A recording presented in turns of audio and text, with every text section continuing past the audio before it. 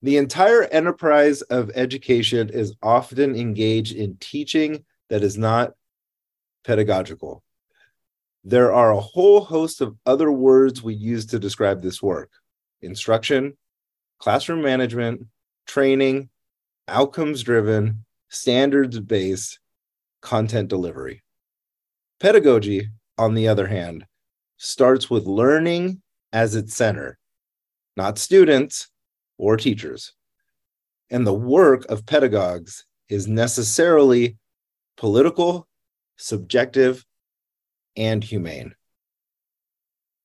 And that's a passage from Critical Digital Pedagogy, a definition from the book An Urgency of Teachers by Jesse Stommel and Sean Michael Morris.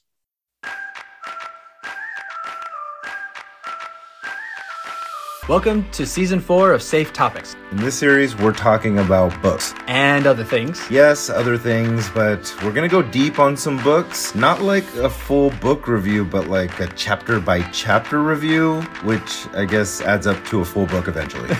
Yes, and we're going to talk about anything else that makes us think about how we teach. And why we teach. And we want you, the audience, to join us. Listen for details about how to do that at the end of this episode. All right, here we go. Curry. Yes. So we have a doozy here. Yes. I like how in this, the authors, they have this critical digital pedagogy, a definition. Yes. And they start with what is critical pedagogy? What is pedagogy? Oh, what is pedagogy? And then what is critical pedagogy? Yes. What is digital pedagogy? What is critical digital pedagogy? That's right. Right. So breaking it down. Yep. Right.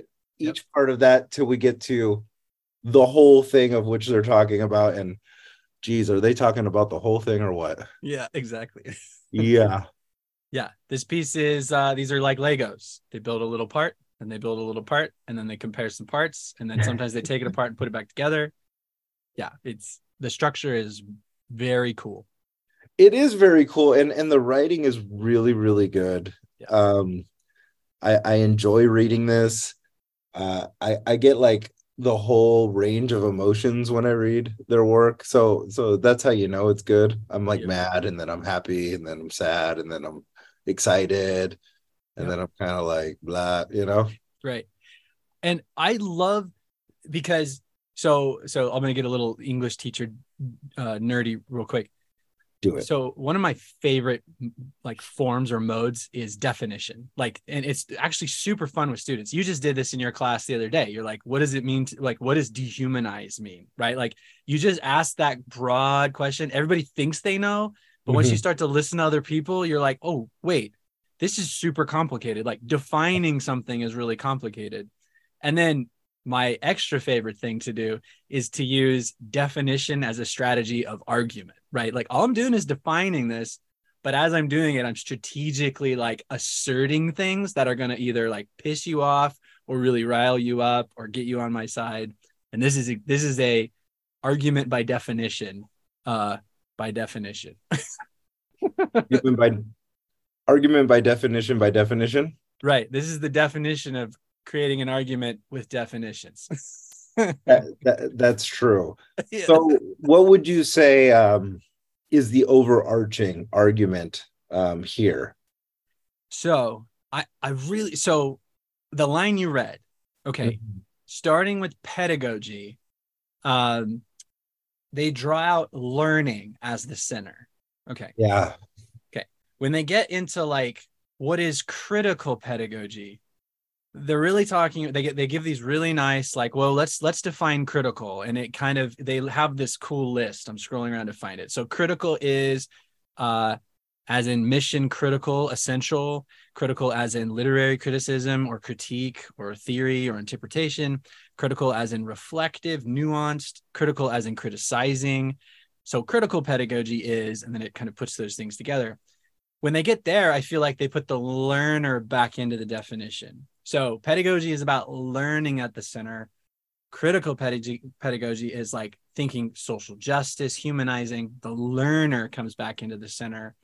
And then when they get to digital, it's how does then these two things interface with the digital and how they're defining that. So in the middle is a human being who is learning within this apparatus of digital sort of content experiences, interactions, etc.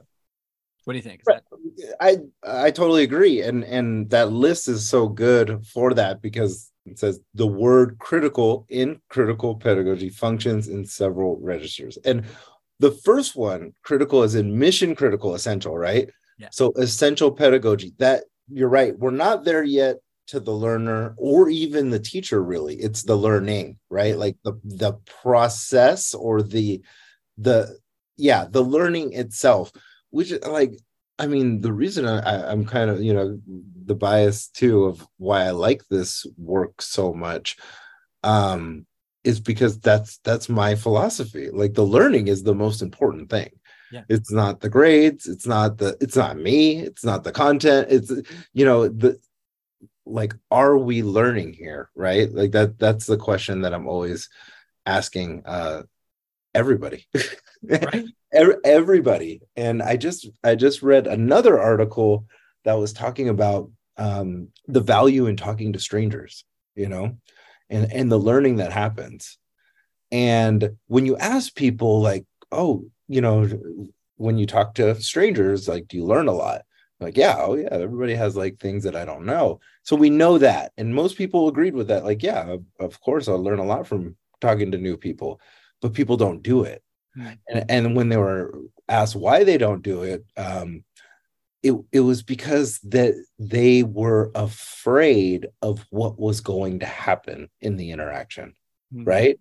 Like, if they were going to look dumb or say something wrong, or they were afraid of, like, really social faux pas, or mistakes, or awkwardness, or these kind of things. And I don't know, that one kind of made me sad, because I'm like, this is the reason people aren't talking to each other, because they're afraid of what might happen, even though they know what's likely to happen is they're going to learn from them. Right. Yeah, that's interesting, and probably why they don't talk in our classes. Exactly, right? So that does connect, and they are strangers at the beginning, right? No, for sure. And if you don't do something about it, they're strangers at the end. That's right, for sure. So back to this critical, because I think it connects so much. Like, we talked about what does critical mean on the last podcast, and then I also talked about that, what you just said, the dehumanization, just asking them what that is. And they are making an argument that dehumanization is happening within the way that we currently structure, right? Not just the technology, the learning, or the current way that we educate people, right? Right. Yeah. And we'll bounce around a little bit. I want to go back up to that list of critical, but you're making me think of it's a reference to someone else. There's so many people that get referenced in this article. It's so good. But the basic line is every child should have a computer, but the child should program that computer. The computer should not program the child. Right? Yes. And for me, that was a pull that really helped me think about how students become dehumanized, how we get dehumanized as teachers when we're in digital spaces, when the learning management system or the grade book or the outcomes, the standards that are insisted upon, when those things start programming us rather than we programming them, that's when we lose our ability, our agency, our ability to even sort of humanize the space, right? Well, we got to ask who's driving. Right. That's right. That's basically what that is asking, is who is driving this? Are we just filling in the spaces that are there to fill by technology? Because we could do that. And in a lot of ways, I feel like I do that in my life, not just teaching, right? But are we doing that when we're trying to engage people, a community, let's just call it a community, in the process of learning? Right. Then, like, what's lost there? And yeah, it's that agency. Yeah, it's being human in the ways that we think of being human. But it's also like, we the human part that I feel like we miss is the excitement of creation, you know, to like make some, like building things is like probably the most exciting thing I feel like humans can do, Yeah. is build something. Right. But then if it's already built for you and then you just fill in the spaces of what was already there for you to fill, it's like a, like such a reduced version of that it's like it feels empty. You know? It feels empty even though you filled it up, you know? Right. Well, okay. And so uh Paulo Freire, of course, is another reference in this, in the banking model of education, and then the imagery of the assembly line. So I can be asked to build something, and the pieces of that thing come at me on this assembly line, and I just follow the instructions, and I've built a thing at the end. But and maybe if I've learned something about it along the way too, like that's possible. But it's not the kind of what you're talking about, the sort of like, we're doing it with each other, we're watching each other do it in slightly different ways. Just the fact that that's how we're doing it means that I'm exposed to different ways of thinking about this. And so I'm not only learning more about the thing, but I'm learning about us as a group. I'm learning about myself and how I have blind spots that I, right, like, Yeah. that's that. Yeah. Yeah.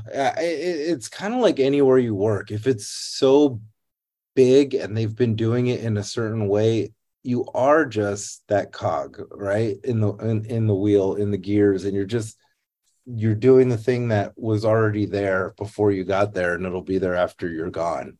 Right. Teaching is not that way. I don't even know if that work should be that way. I don't want to shit on anybody's work. Right. But to have some kind of input, you know, as to like how things happen, Mm-hmm. what's lost in that is that there's an arrogance with the institution. There's an arrogance with the guardians and gatekeepers of the structure that believe that they know better than the worker, right? That they know better than the teacher, that maybe even they know better than the student. Mm-hmm. And to me, they are really setting themselves up for an eventual fall. Mm. And we see that. I mean, people, there's strikes, there's outrage, there's rebellion, because the people aren't being considered. Mm. But it is those very people that make up the thing itself. And when you make up the thing itself, but you have no real influence over the thing, well, geez, why spend over a third of your life in that piece of shit? Right. I think that's a frustration a lot of people are feeling. For sure. But then I think it's a frustration that a lot of people don't come to realize, because the expedient and the easier have been so readily accessible that you know, they've just occupied themselves with the other parts of life outside of that work. And yeah, I'll just fill those boxes how those boxes need to be filled, and that'll get me to the weekend a little quicker and easier, and I don't have to do this resistance thing because that's taking up my vital energy. Right. Yeah. And this is so okay. I want to think about scale for a second, just to kind of think about what, you know. So I'm in one classroom with 25 other people, and I want to organize our learning experiences around collaboration, inquiry, instruction, right? Direct instruction, but Yes. yeah, all the things. Okay. I can do that with 25 people. It is not easy. We get to places where some folks are confused because this is not a way of learning they're used to, or we get to a place where they get it, they're into it, but their projects are now sort of at such an ambitious level that I'm just like, hold on, remember, this is only this class. It's not your master's degree thesis. Like, let's rein this in a little, right? So Bringing it in, yeah. Yeah. okay, that's just 25 people. If I'm now thinking of a program, okay, Mm-hmm. and I want to see this kind of across, and I have different teachers, I have different pedagogical approaches, but I want us to kind of be like inspired by this kind of stuff. Like, okay, there's that. And then now I'm like, right, like institutional level. I don't know. Like, and I, like, how do you maintain this? I guess is the question I'm asking. And is what we're reading here meant to be applied at an institutional level? Is this meant to be applied only at the kind of individual classroom level? I don't know. What do you think? But that's what makes up the institution, right? It's I I think this is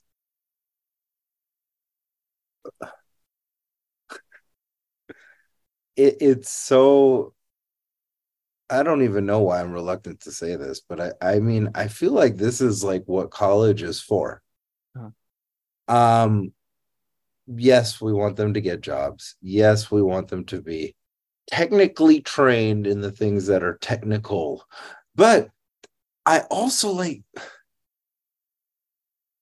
I think a lot of people forget the benefits they have reaped from having an education, a higher education experience that allowed for liberatory moments. Hmm. And I think that we, in a lot of ways, are systematically, institutionally taking those opportunities away. And because we hear that they need good jobs, you know? Right. And since we have good jobs, we shouldn't even have an opinion on on doing things that aren't just for the good job. But I would argue they are, but that would be a longer argument. I guess what I'm saying is like we're not talking about technical skills. Right. We're talking about metacognition here. We're talking about like actually setting up thinking for a lifetime. Right. And I want to take that responsibility seriously. And I want that to be part of our program. I'm not seeing a lot of space for that. Hmm. I'm not seeing a lot of support for that. Mm-hmm. I'm not seeing a lot of, it doesn't even need that much funding, honestly, but I'm not seeing a lot of funding for that. Yeah. But I am seeing a lot of those things for another way to do this. Hmm. That is not in alignment with that at all, with not in alignment with that setting up the thinking for a lifetime. I'm being told, you know, we're in a process right now where in the California community college system and the UCs and the CSUs, biggest higher ed system in the world, right? Where the students that transfer from community college to the UCs and the CSUs, they had these different transfer patterns. Yep. And they are now making that into one transfer pattern for all of these schools in all of these systems, both of these systems, Yep. which I think is great streamlining and simplification for the student, their pathway, understanding how to get from here to there. The problems I see are in what gets in the pattern and what doesn't. Right. What is included, what is excluded, right? Right. And what I find is there's not enough of what I think would set people up for a critical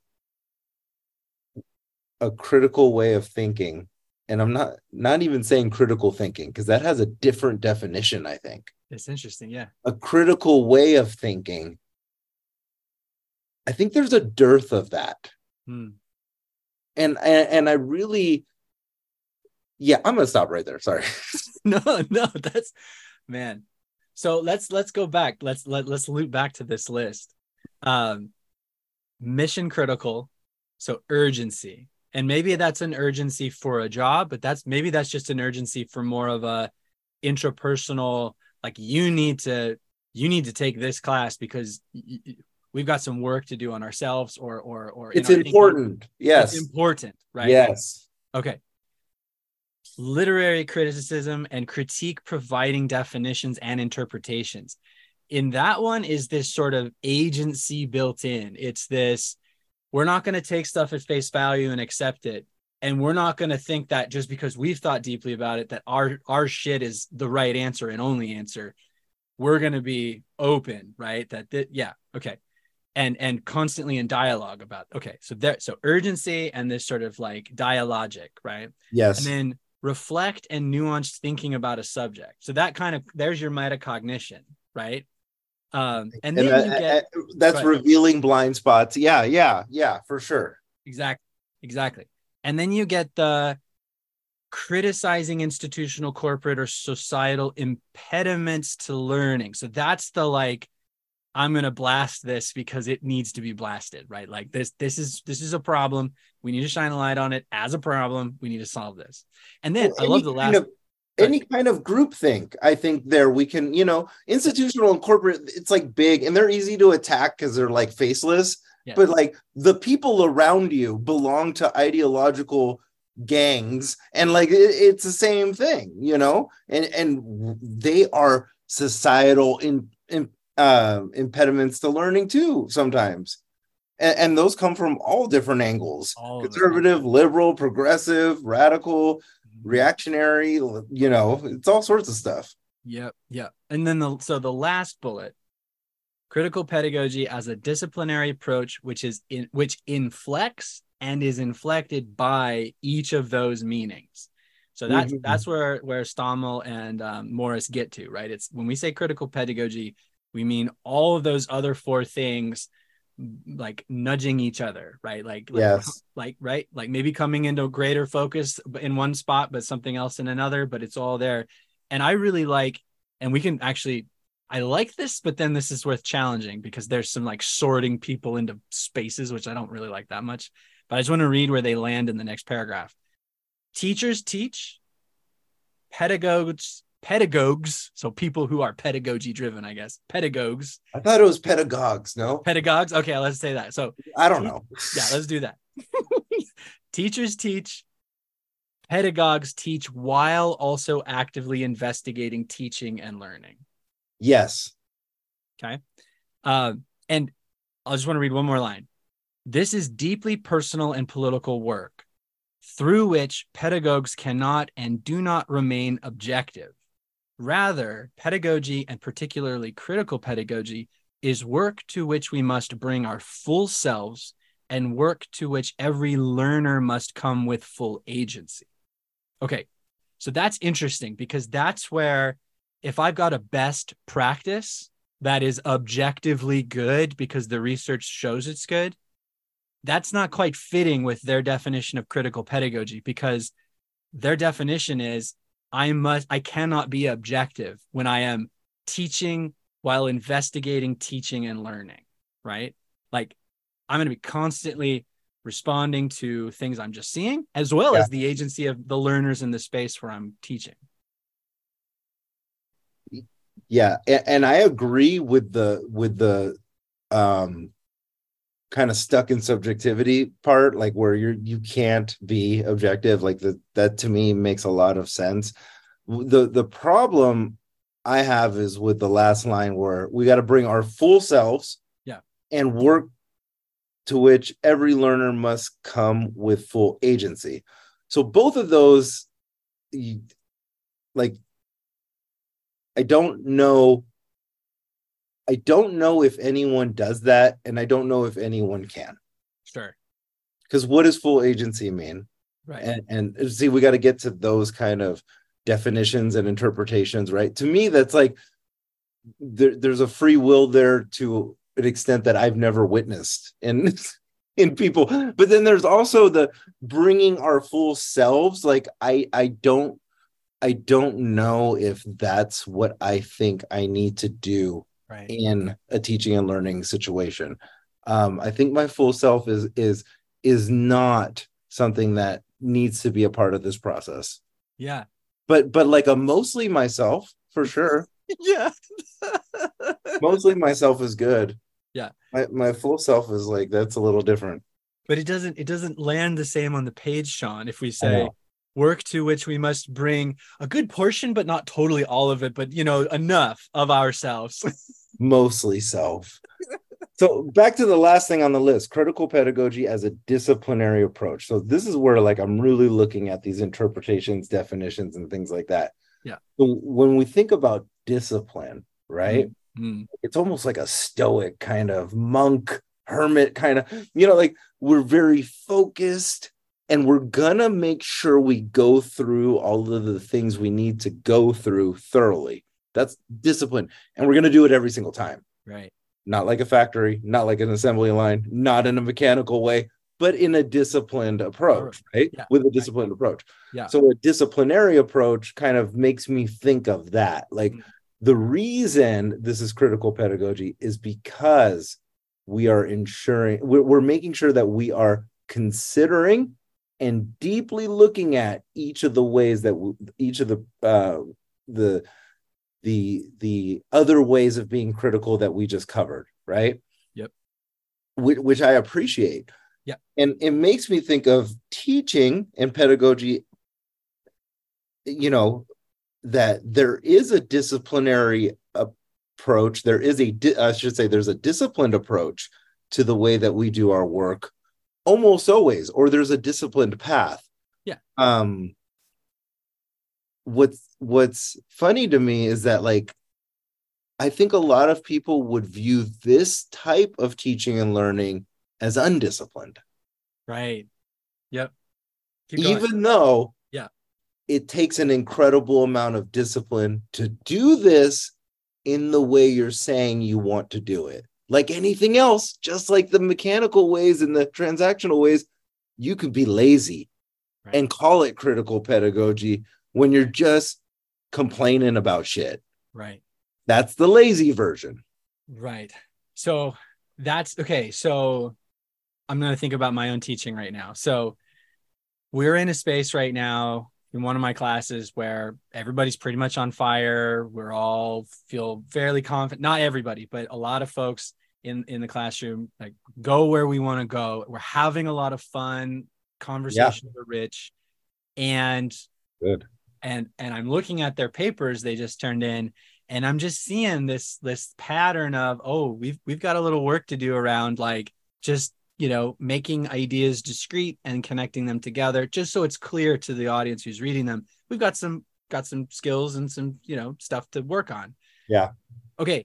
That now I'm thinking I have something super fun planned for tomorrow, but I got to build in some time for this skill building. That's the like mission critical, essential thing kicking in my brain, right? In addition to I want them to come as agents, but I need to shape their agency a little bit around this particular thing we're doing.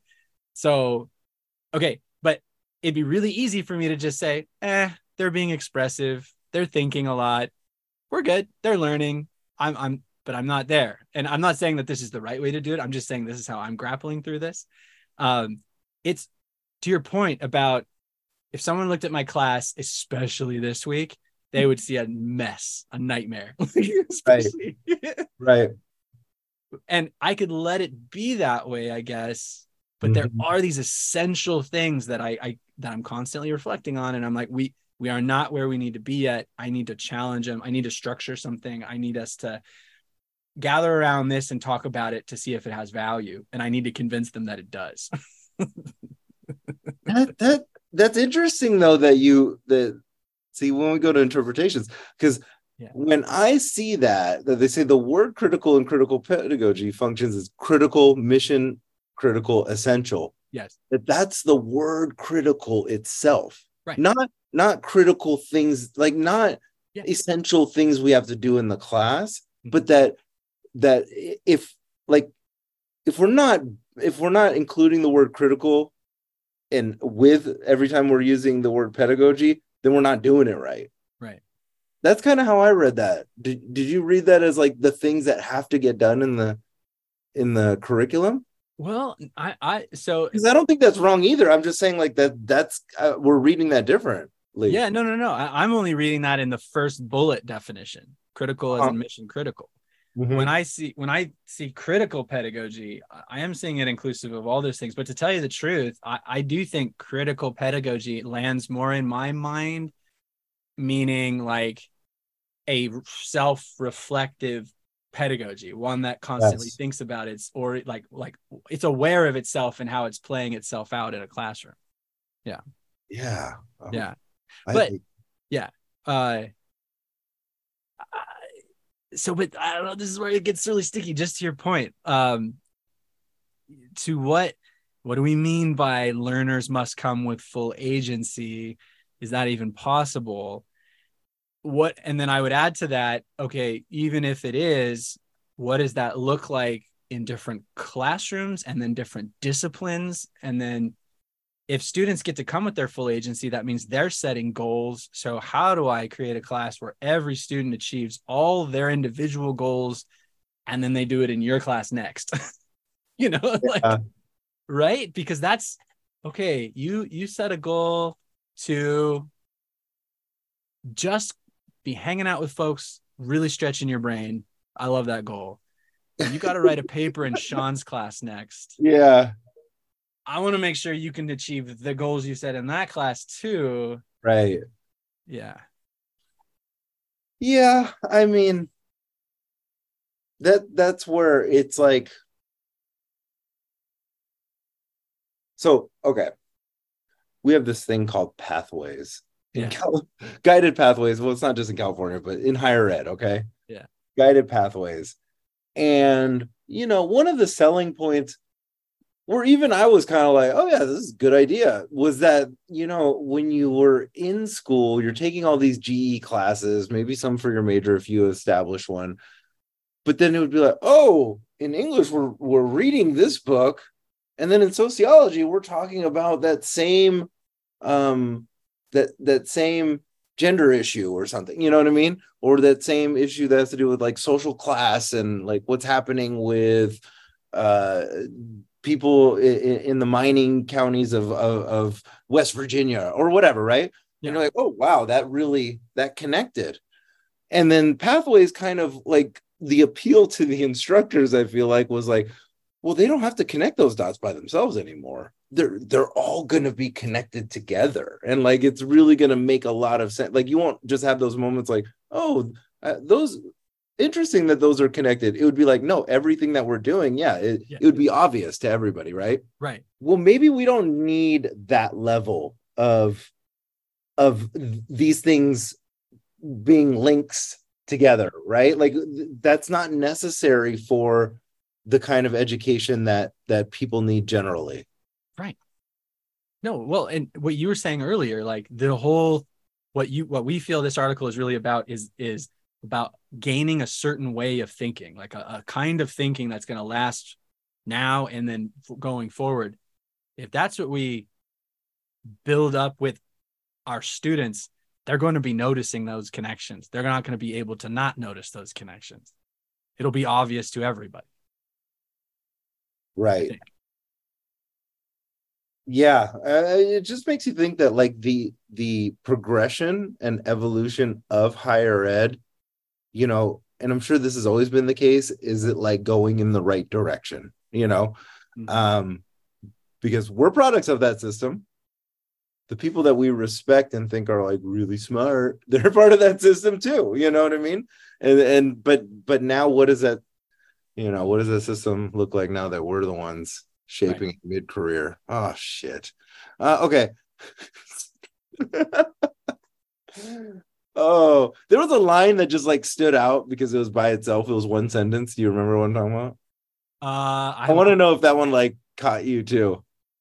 Man, let's see. I mean, there's so many lines that stuck out to me. It's I'm just not. one sentence by itself Uh, on purpose. okay, I think I see the one that you're talking Yeah, about. you see it, don't you? So it says Yeah. Yes. Absolutely. Yes. we Okay. cannot replace agency with response to stimuli. Right. Oh, let's talk chat GPT. Let's talk video games, things that we're really involved in Yeah. you know, in a bunch of different ways.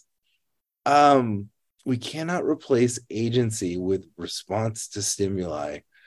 You know, uh,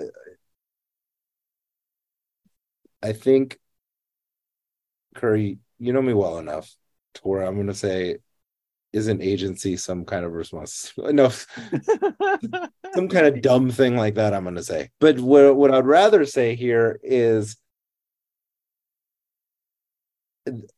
how does that make you feel knowing that? I don't know. It's kind of interesting to ask you because you do not design classes this way. And I know you don't. I've seen your classes. I've heard your explanations for why you design classes the way you do and assignments. Mhm. You do not set up a real kind of like dopamine hit for your students. It's not what you do. No. You're not like, here, when you do this, you're going to see this and it's going to make you feel good and you're going to want to do it again. It's more like it's a lot more complicated, I think, for them to get to their reward system than most classes. Is that fair? Totally.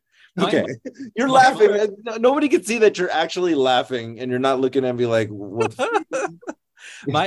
My approach, I think, is well described a few paragraphs above when they say critical pedagogy is concerned less with knowing and more with voracious not knowing. I love it. Yes. That's my class. And the line after it, I think, helps a little more. It is an ongoing recursive process of discovery. So that's my approach for sure. So it's not, yeah, you come in and you get this like dopamine hit from a TED Talk thing, and then you fill out a something that makes you like a quiz that makes you, oh, I know all the answers, and then you're out. Mine's fucked up questions where at the end of it they go, but listen, we really want to know. And I'm like, yeah, me too. And everybody leaves frustrated.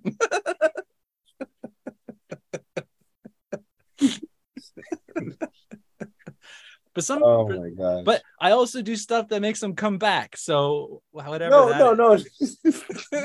You do a great job. It's just it's not the response to stimuli. Like you set them up so they have to do this like workshopping too, and it's kind of like the reward is not immediate is the thing. But I think that's a good lesson for outside of the classroom as well. And now, yeah, and can I just tell you the fucked up thing I do real quick? Yes, please do. So they have this quiz and they have unlimited attempts, and they could just go back, right? And then they get like a perfect score on it. Yeah. They come to class and they're like, "Oh yeah, we got the perfect score on these quizzes." I'm like, "Yeah, those don't matter at all." And then I'm like, "What'd you think about it, though?" And then they're like, "Oh, I don't know." Yeah, no, whatever. Because this is the part that matters. Is what are you thinking about? And you could get that quiz. It was unlimited attempts. It's open book, like of course. Right. I just wanted you to look at it. Right. And now that we looked at it, like where do we put that? Why does that matter? So it's funny though, because they do get the little dopamine hit, but then it's like, boom, back to earth. Right. Yeah, it doesn't matter. It's kind of like playing a video game. When you like beat a video game and you feel really good? Yeah. But there's only like 4 people you can tell. Because like everybody else is going to be like, oh, cool, you beat a video game over the weekend? Right. Good job, winner. Exactly. And even if you describe to them like what that win means, they're just thinking the whole time like, this is dumb. Like, who cares? Yeah. Yeah, exactly. It's like when you describe your dreams to somebody, they're like, that, yeah, it was a dream. Sorry. It's just whatever happened, it's a dream. I have a friend and he always asks me like, he'll be like, what do you think it means? And I'm like, what do you think I do for a living? Did I tell you I'm like a dream analyst? Like what? You don't just tell him? You don't just be like, oh, I do. Oh yeah, exactly. It's always like intense and severe.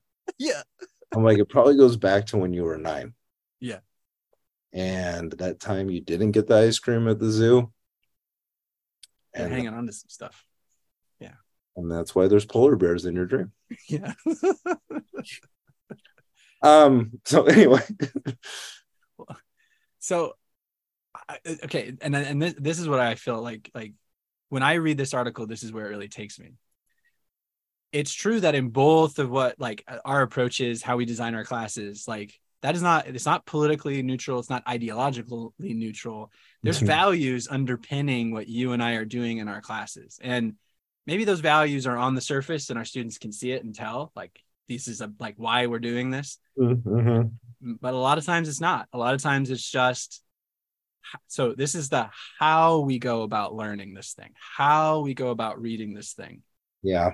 You know, in my class, it's notes, certain amount of words for each note, certain amount of things you're putting in your notes, and you do that regularly. And like you said, the gratification is not right away. The gratification is definitely delayed. So there's a lot of like labor working class values underpinning my class design, right? Yeah. Right. And what's interesting, if we think about Paulo Freire and the banking model, I think a lot of times what I got out of that model sort of initially is, yeah, I agree. Learning is not, I'm an open vessel and someone puts something inside of it. Okay. So I get that part of it. But there's another part of it. The other part of it is the vessel itself becomes shaped by that process, right? Like it's not just the content you get at the end of a class that matters. It's also how it shapes your brain, or it shapes your thinking, or it shapes your habits, or right. So that's also, and those, this article addresses this later when we talk about technologies. Values are coded into these things. And so when we engage those systems, whether we know it or not, our behaviors become conform to those value systems, right? Or we try to resist it or whatever it is. But that dual, okay, there's the learning, the content you got, but there's the shaping that comes with learning too. And how often are we thinking about that? Right. You made me think like a cargo ship is still a cargo ship if it doesn't have cargo. Right. Right? Yeah. It's still that vessel. It's still that thing, right? And it's still a cargo ship no matter what kind of cargo it has. Right. Once it's established as a cargo ship, that's it. Mm-hmm. Labels are important. Mm-hmm. So when it talks about the computer now, and I think about this a lot with the AI issues that we're having right now and how it's just like blowing up, right? And AI is taking over. We've crossed that threshold to a point now where it's gonna, it's moving faster than what we think is manageable. I would say I think that's a fair thing to say, right? Yeah. Yeah, I'm not even trying to be hyperbolic. Like that's the general feeling is like this is now going to move faster than we can really keep up with. Yeah. And so a lot of arguments are that it's a tool and we need to know how to use this tool. And our students need to know how to use the tool.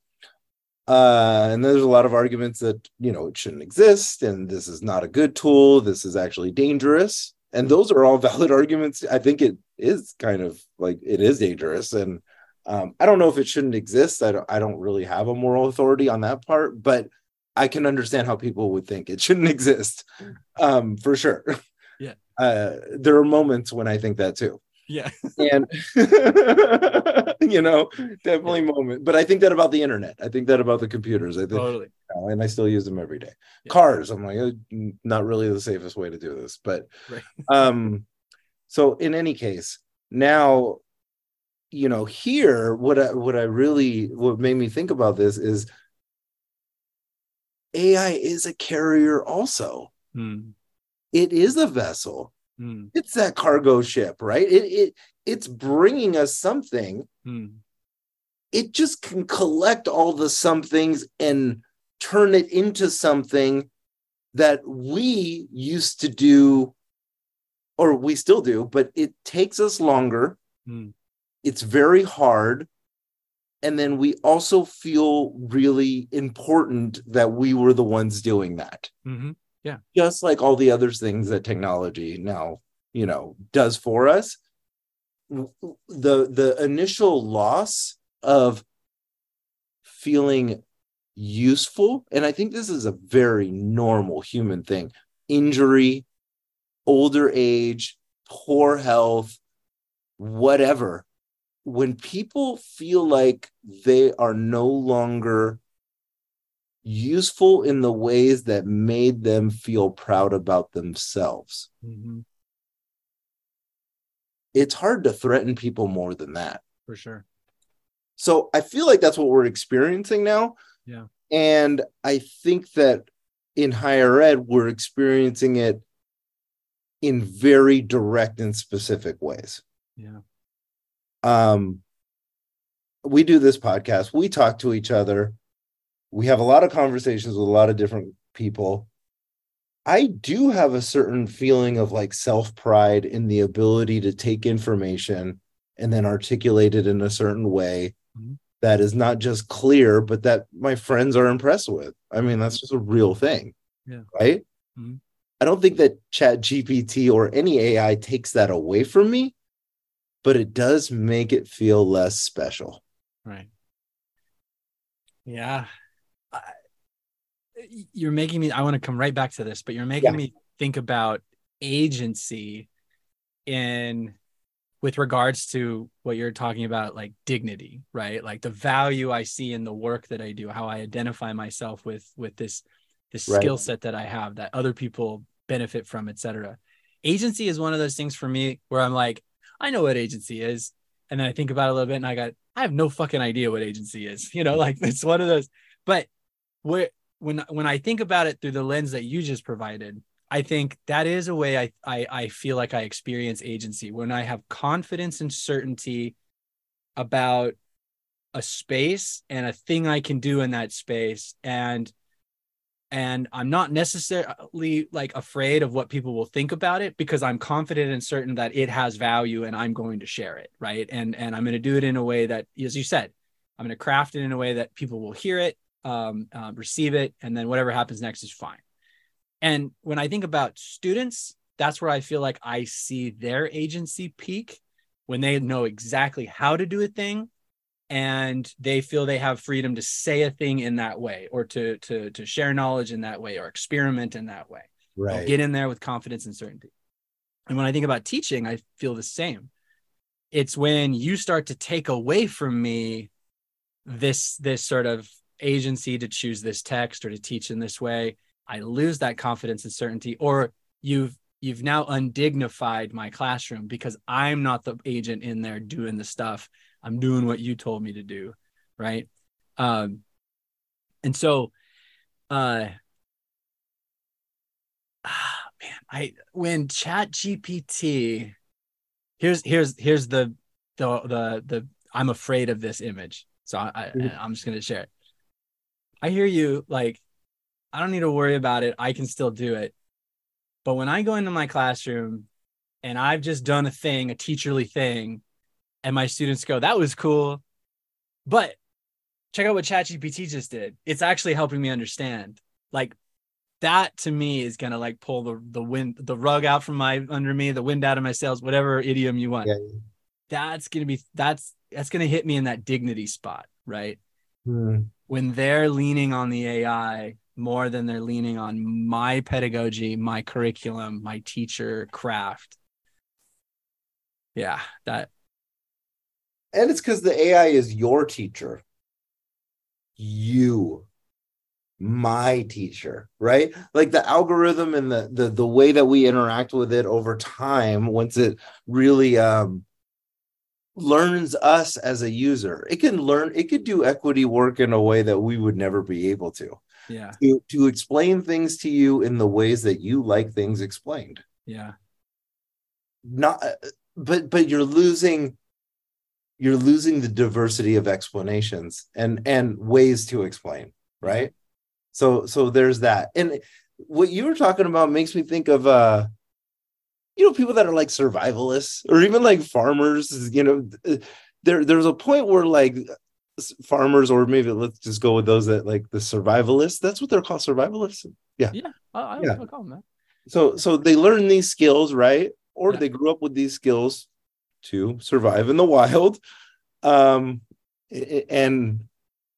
it's kind of like, well, just in case we're going to need these skills, right? And there's a part of the survivalist that is paranoid.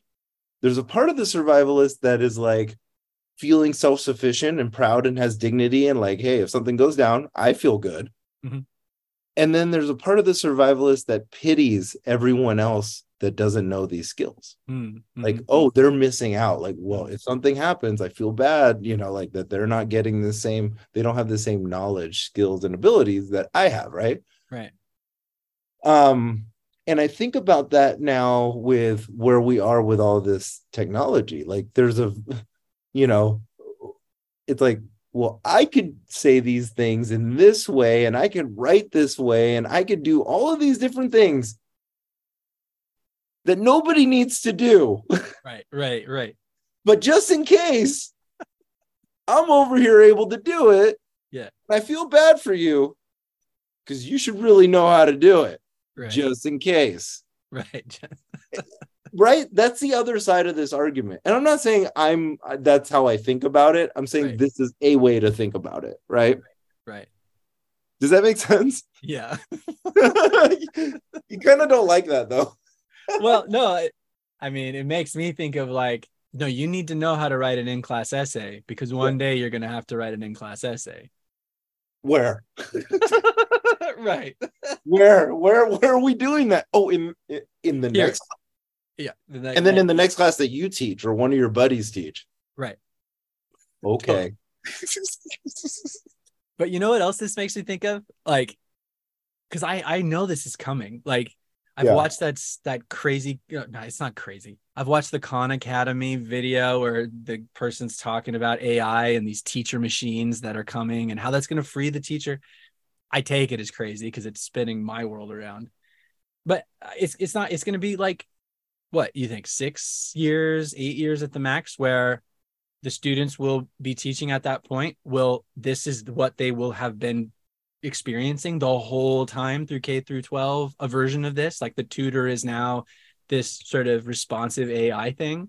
Mm-hmm. They're going to get to my class and that's their go-to. Like that's what's helped them through. Like, and they really benefit from it. And where are the bots? They're going to say, that? where are the bots? Where are the bots? Where are they at? Yeah. That's what they're going to ask us. Right. Exactly. Like, well, we'll probably have them by then, but yeah. But it makes me think like, I mean, okay, the lecture approach, the Socratic discussion approach, list your pedagogical approach, like how any new learning management system, any new classroom configuration, any new ed tech, like it's always going to hit us in that dignity spot, right? Like you're suddenly telling me this way that I know is effective because I've seen the fruit of it, no longer applies. And I can resist that for a while, but once my students start to misunderstand it because they're leaning on some experiences that I'm just not practicing myself. Yeah. That's when it's like, fuck, Well, there's ways to adapt though there, right? For sure. Do you think Harvard's going to have all those bots? Oh, yeah, I do. Do you think they'll be used in the same way? Yeah, I really think this is, I think, yep, I do. Mm-hmm. Okay. I only ask that because there's always room to do things differently. Yeah. But you need to own that identity, right? You need to this is the place we do it like this. Yeah, that's right. I mean, I think of like, there's certain universities and things like that are certainly known for not having grades or just doing things in a totally different, and if you go there, you're going there for that experience. I think that's going to be really important to kind of define what that is for colleges, and especially, for the one we work at. So, yeah. There's a quote that speaks to this. I'll read it really quickly. Hi, Krista. We're probably going to leave that in. This is the podcast, Krista. Yeah, you're on the podcast, but yeah, we're going to leave that in. That you're here. Okay, go back to the quote. All right. No, there's no video on the podcast though. Oh. They can hear you. That's it. Oh. Yeah, it's a purely audio medium. That's our fantastic resident psychologist. Yes. Hi, everyone. Go for it, Curry. We are better users of technology when we are thinking critically about the nature and effects of that technology. What we must do is work to encourage students and ourselves to think critically about new tools, and more importantly, the tools we already use. And when we're looking for solutions, what we most need to change is our thinking and not our tools. So that's it, right? It's our thinking about these things. Yes. Yeah. Because there's nothing we can do really about the other stuff, right? Right. And nothing we can do. That's a total lack of agency. Right. There is something we can do, but as far as, it's kind of like, are you just going to stand by while the world passes you up, right? Yep. And that is the response we're seeing from some folks. But that's not going to work for very long. And if you're closer to retirement age, I feel like, and I'm not even saying that to be insulting. I feel like that I would maybe feel more like that too, and be like, hey, everybody else, like, you could go ahead and handle go for it. Like, that's great. But I'm on my way out, and I really don't want to be up on all of that, at this moment. No, it's totally true. And this is how I'm thinking about this right now with my students. It's like, I'm honestly telling them, listen, process is so important to writing. Process is so important to reading, and we individualize those things. And so I'm coming at all of this, your teacher, with these kinds of like go-to tools. Like, I handwrite on the side to get my thinking going. I use the keyboard to really draft. That's my process. Some of you will do things like that, but not exactly that. And then I go, and like, folks who are in 6th grade right now who are learning to write are going to come into my class with a completely different set of technologies and tools and processes that they use to write. And there's going to be a point where I'm going to be like, I'm not sure that I can internalize anything new. So this is now time for someone else to lead me, right? That's right. And that's why we should always kind of lean on not just younger, but newer faculty, Exactly. people who are, going through all of this and coming out the other side with the reflection of here's what works and here's what doesn't, Yeah. So there is in here a more positive way of looking at it too, right? Talks about if you remember the Paulo Blixstein talking about Freire and how this can actually, in his words, advance and disseminate a Freirean aesthetic. So talks about this from a consideration of the relationship between the human and knowing to a consideration of the relationship between the human and the material, the product of the learning, not just the systems of learning.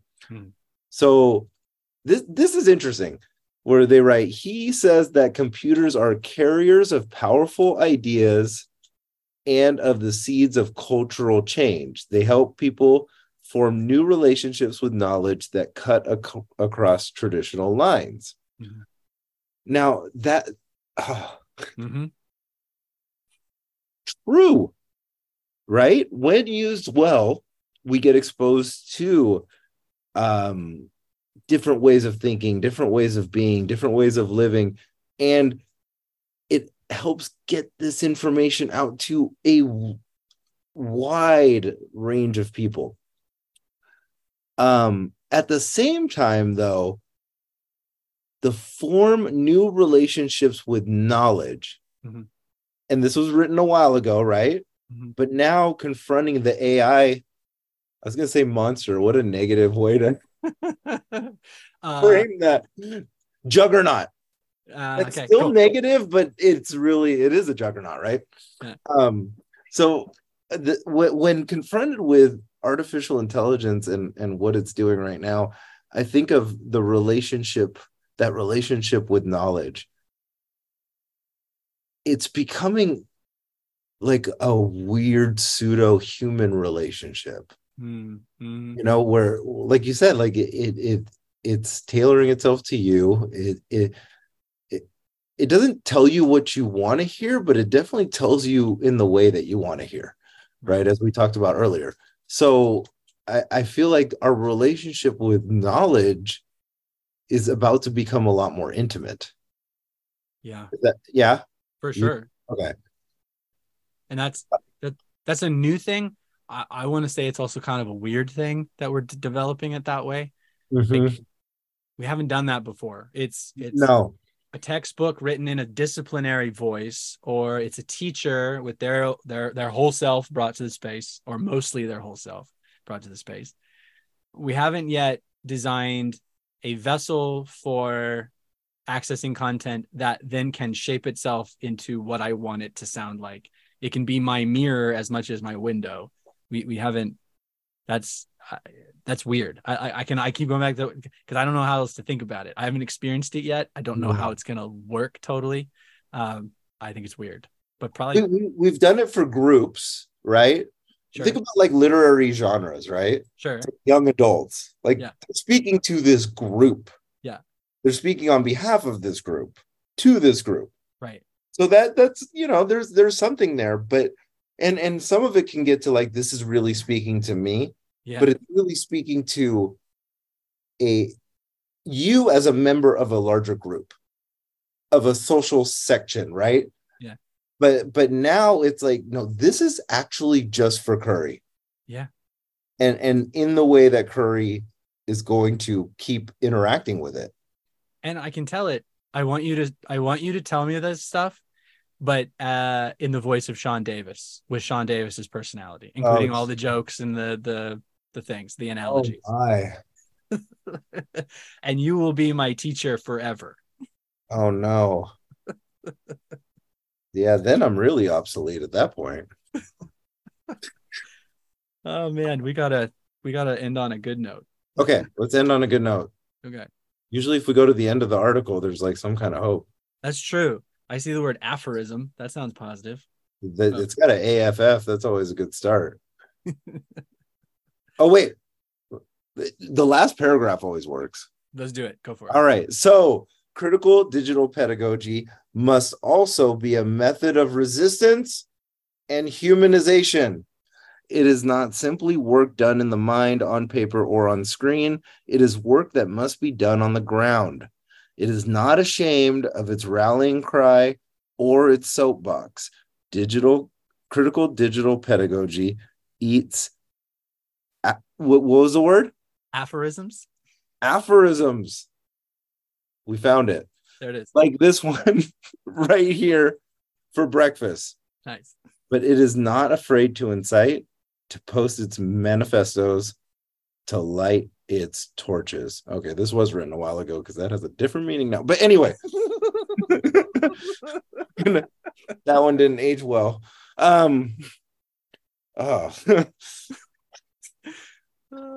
That's funny. So I appreciate this. What do we call this essay? This chapter? Yeah. Because it's about the praxis. Yeah. It's about what we're actually doing, and it's thinking about what we're actually doing. Very much being critical of what we're doing, constantly reflecting, constantly being in this process of like, why are we doing this? How are we doing this? Is that the right way to do it? Is it humanizing? Is it dehumanizing? Are we treating them like numbers? Are we treating them like, vessels or vegetables to be filled?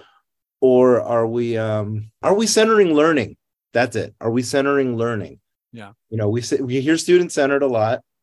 We hear instructor centered. That's bad. Yeah. But this here, really, it might be one of the only times I've heard that the learning is actually centered rather than the people within the learning. Right on. Yeah. Yep. Any final thoughts, Krista, about learning at the center? Learning at the center. Yeah, instead of like, all this like instructor center, student center, it's like, no, learning is actually at the center. I agree. Yeah? Krista agrees. Perfect. We did it. I have to be honest, I was making an exam. Right. Learning at the center. With learning at the center. There it is. Cool. All right. If you heard anything in this episode that has you thinking about how you teach, why you teach, or if anything made you feel joyful or even mad, like you just yelled at your dishes or whooped while you were walking your neighborhood, I've done those things, then we really want to hear from you. You can find us on the Twitter at Safe Topics. Let us know how you're responding to today's book stuff. Like, what did we miss? Or what did we totally get right? Or what questions did we raise for you? And best of all, how are you thinking about your teaching and students? We'll update what we're reading so you can read along if you want, and your feedback will shape our discussions as we go. We may even read some comments in the episodes to come. And not just the nice ones. Safe Topics is a safe setting for dangerous topics. That's right. If you like this episode, please rate and subscribe. We've never really asked people to do that before. I know. I think it's cool, though. We're ready to be rated and subscribed. Yeah, and big thanks to Kelly Barnett and the rest of the Safe Topics team for editing, producing, promoting, and all the other wonderful backstage stuff you do. And thank you for listening.